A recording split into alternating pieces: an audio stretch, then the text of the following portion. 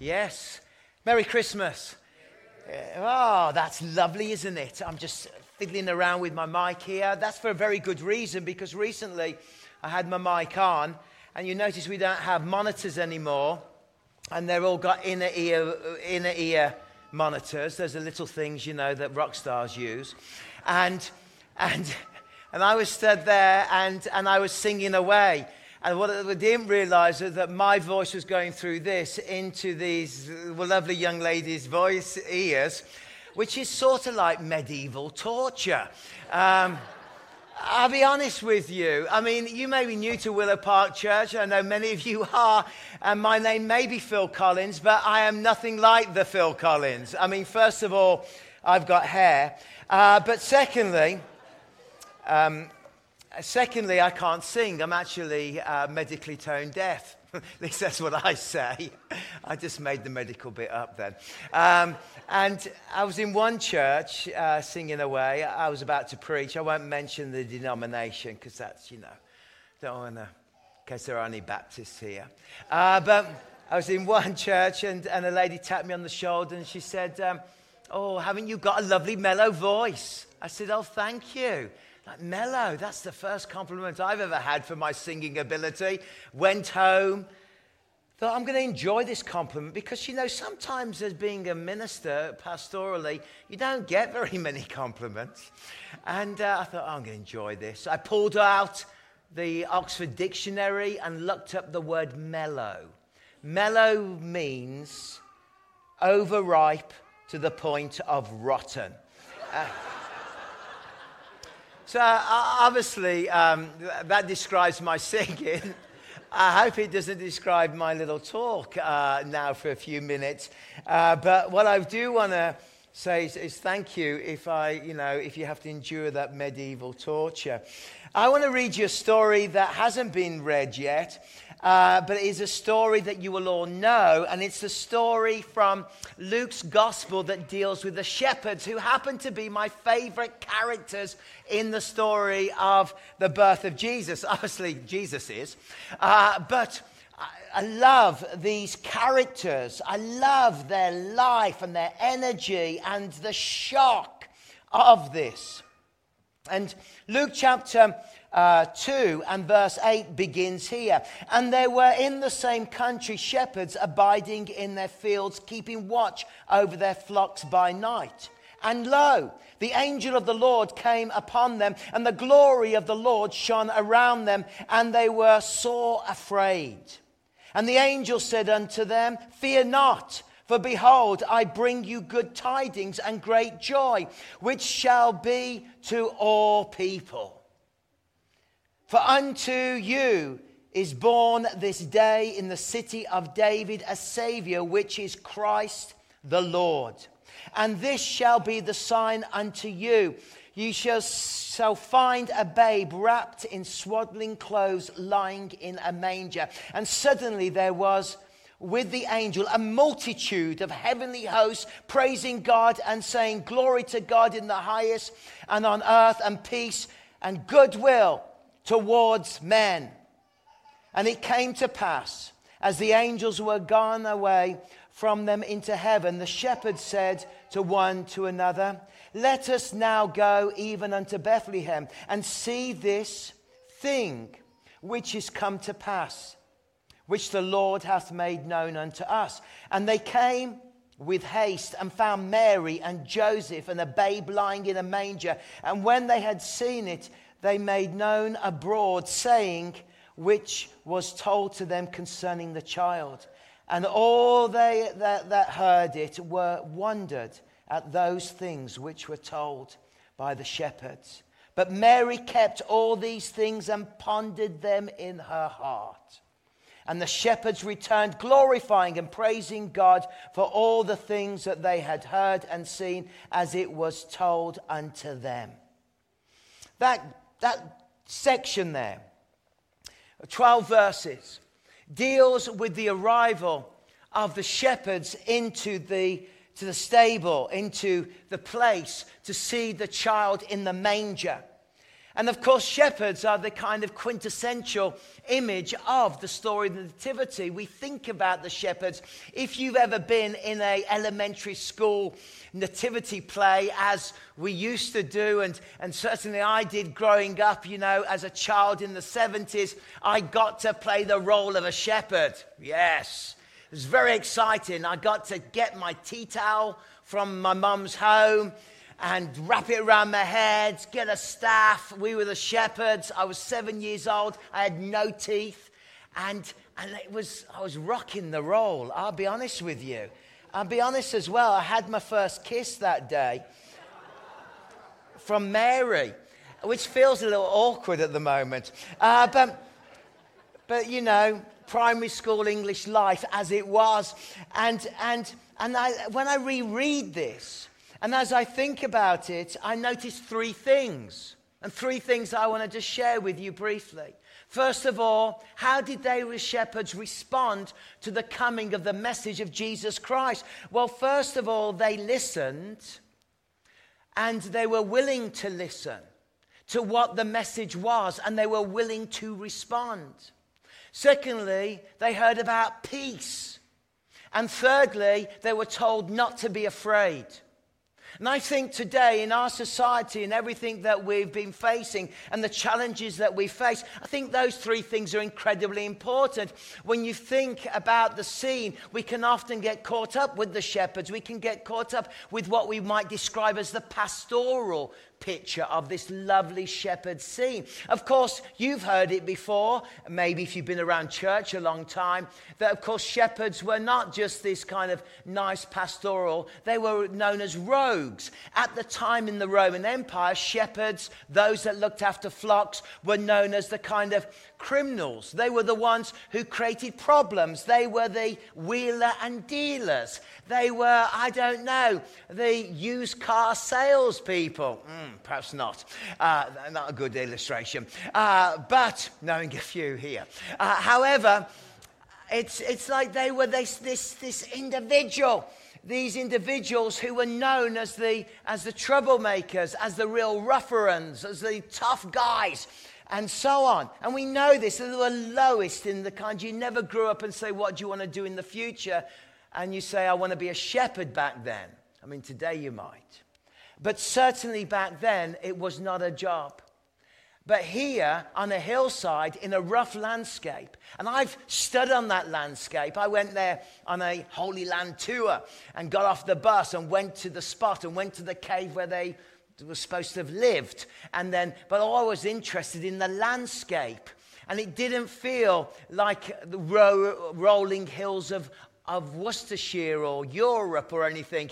It's rugged landscape. You can imagine it pitch black. And there they are. And suddenly an angel appears with these tidings and would absolutely terrify them. It would terrify me.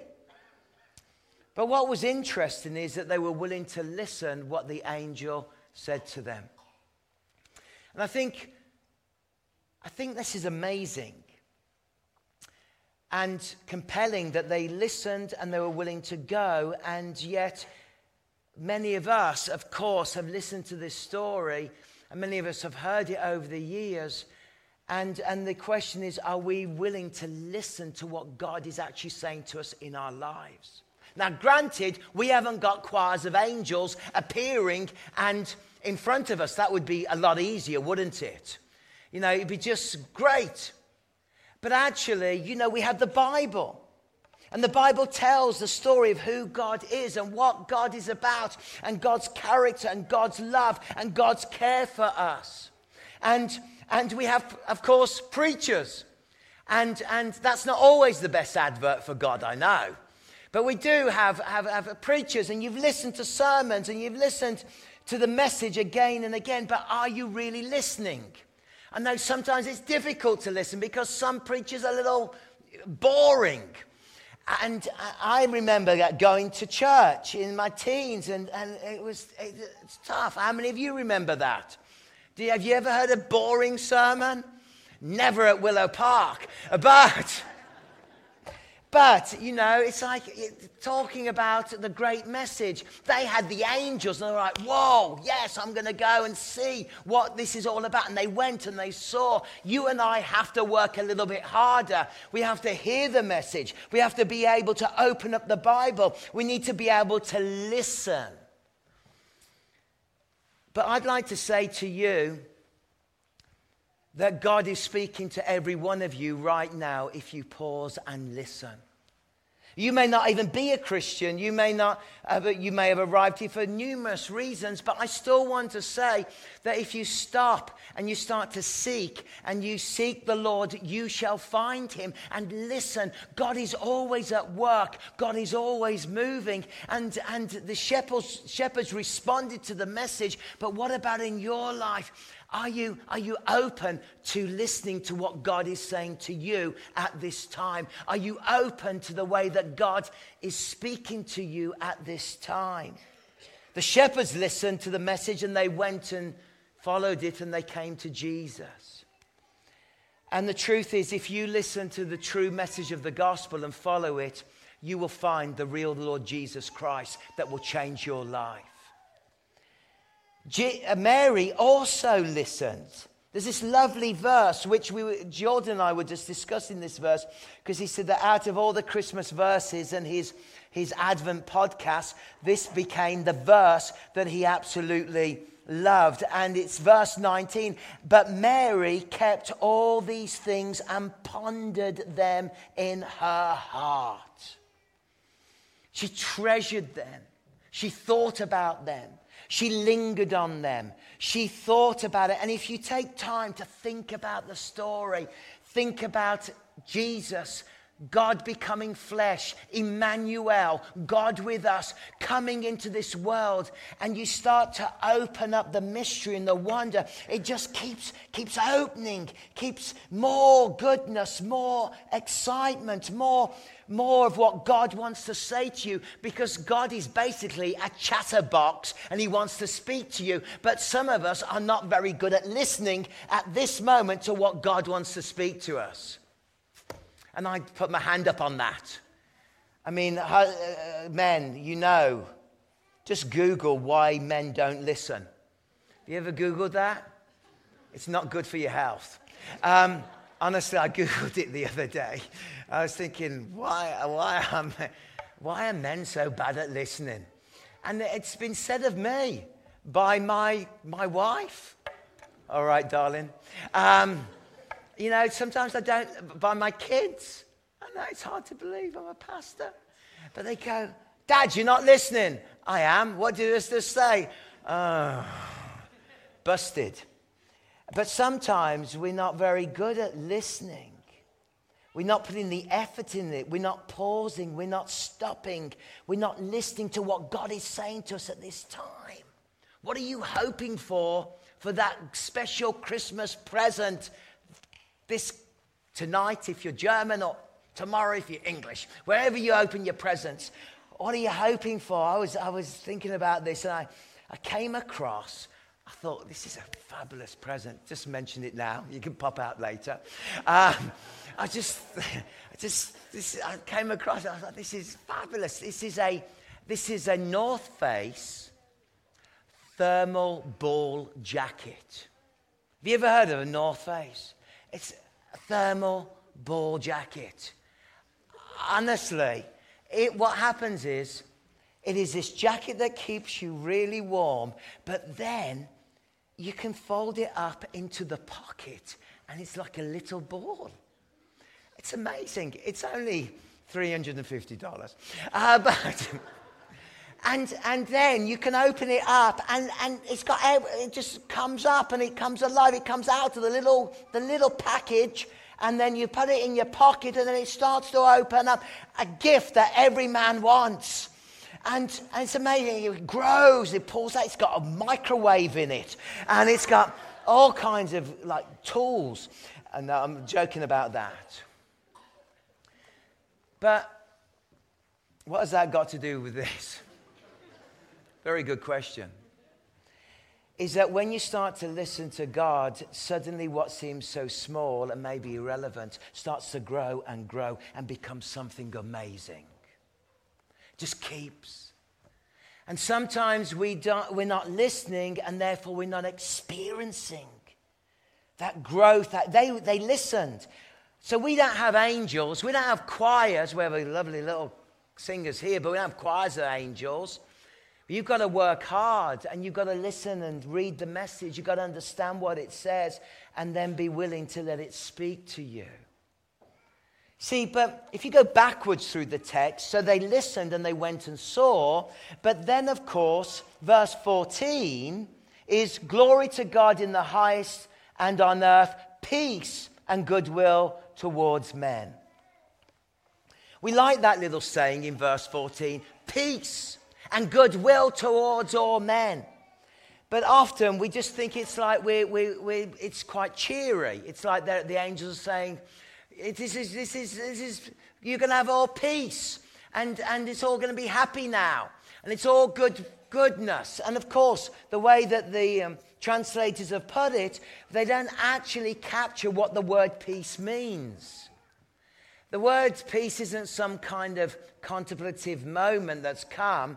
The word peace in the context of Scripture means there's no more war, there's no more division, there's no hostility. There is now a bridge way back to know God. Peace to the world. You can have peace with God and peace with mankind because Jesus has come to bring that bridge and to bring that peace. The most depressing news, well, there's been lots of depressing news this week, hasn't there? But one of the saddest moments I thought, and it kind of made me go, oh, was when the Kremlin announced that there wouldn't be a ceasefire over Christmas or on Christmas Day. And we had some Ukrainians in our first service, and I was chatting, and it just made me feel very sad that we are really... It would have been nice just to have a rest of all what was going on. And of course, there is no plans to have. And we remember that day when, in the First World War, when there was that ceasefire on Christmas Day, and the German and English got out and they played football together and everything. And I'm sure England beat Germany, which is probably the last time we ever beat them. No, actually, World Cup 1966. But I'm not bitter. But it would have been nice. It would have been nice that the hostilities would end and peace would come and agreement would come together. Can I say that the Christmas story is about the end of all hostilities and peace has come so that you and God can get it together? That you can connect? You say, but I'm not at war with God. I'm not at hostility with God. I'm not that. The truth is, since humanity walked away from God in the garden, we've been at war with God with our sinful hearts.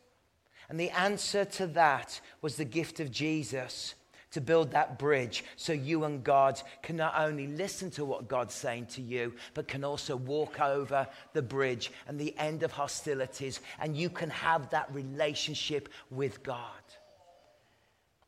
And so peace is what is offered you. And finally, going back again to the opening verses, verse 10. He says, and the angel said unto them, fear not. Behold, I bring you good tidings and great joy, which shall be to all people. I love that. Fear not. When you listen to God and you understand that you can have peace with God and peace with one another, the result of that is that fear is gone in our lives. Because we know that we have that peace with God. And there's a lot of fear in our world. There's a lot of worry. There's a lot of anxiety. I don't know what you're afraid of. I don't know what you might be carrying in your life.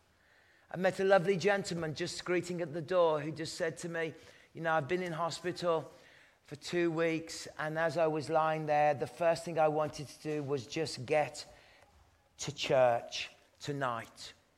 And that was the nicest thing I could have heard this Christmas. I said, "What, do you just want it to be here at church?" And he said, "Totally." Why? Because actually you realize at moments of difficulty in life, you realize that when you stop and listen, God is always speaking to you. That when you realize that you have peace because you have a relationship with God and there's a way to God, the hostility is over. I want to do what I want to do when I want to do it has changed to thy will be done on earth as in heaven.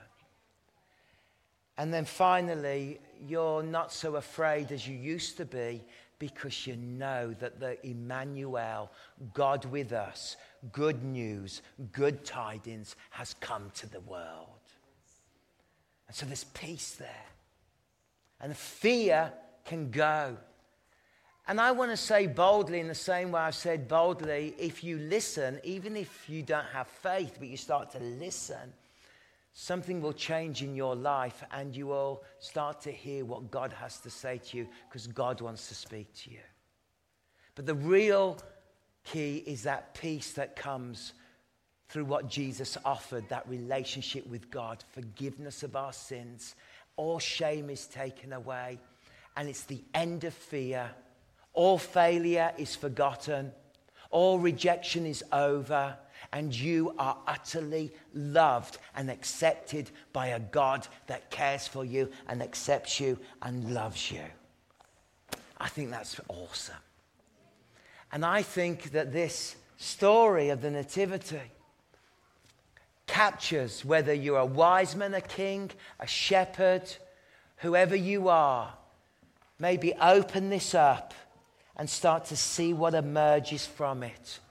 Because it is wondrous how God wants to speak to every one of us.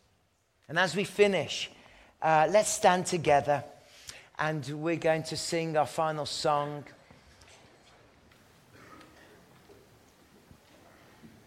And allow me, if you would, I'll just say a prayer for you and your families. Heavenly Father, we come to you in the name of the Lord Jesus Christ. And we thank you for the shepherds and how they responded to the good news of the coming of the King. We thank you that they listened to the words of the angels and followed the words to Jesus. And may we listen to your word and always follow it to Jesus. We thank you, Lord, for the shepherds, that they responded to the words of peace. And thank you, Lord, that we can have peace with God now. We can know that love. And thank you, Lord, also that fear, do not be afraid, because God is with us. Emmanuel, God with us. Help us, Lord, I pray, not to be afraid, I ask. In Jesus' name. Amen. Amen. Merry Christmas. Hey, kids, I can hear you. I love the sound of kids. At the end, there are some big good bags of goodies for all of you because you may have had to endure this sermon. I know you're little and you might have found it a bit boring, but well done. And enjoy those bags of candies, not sweets. Yeah. Merry Christmas.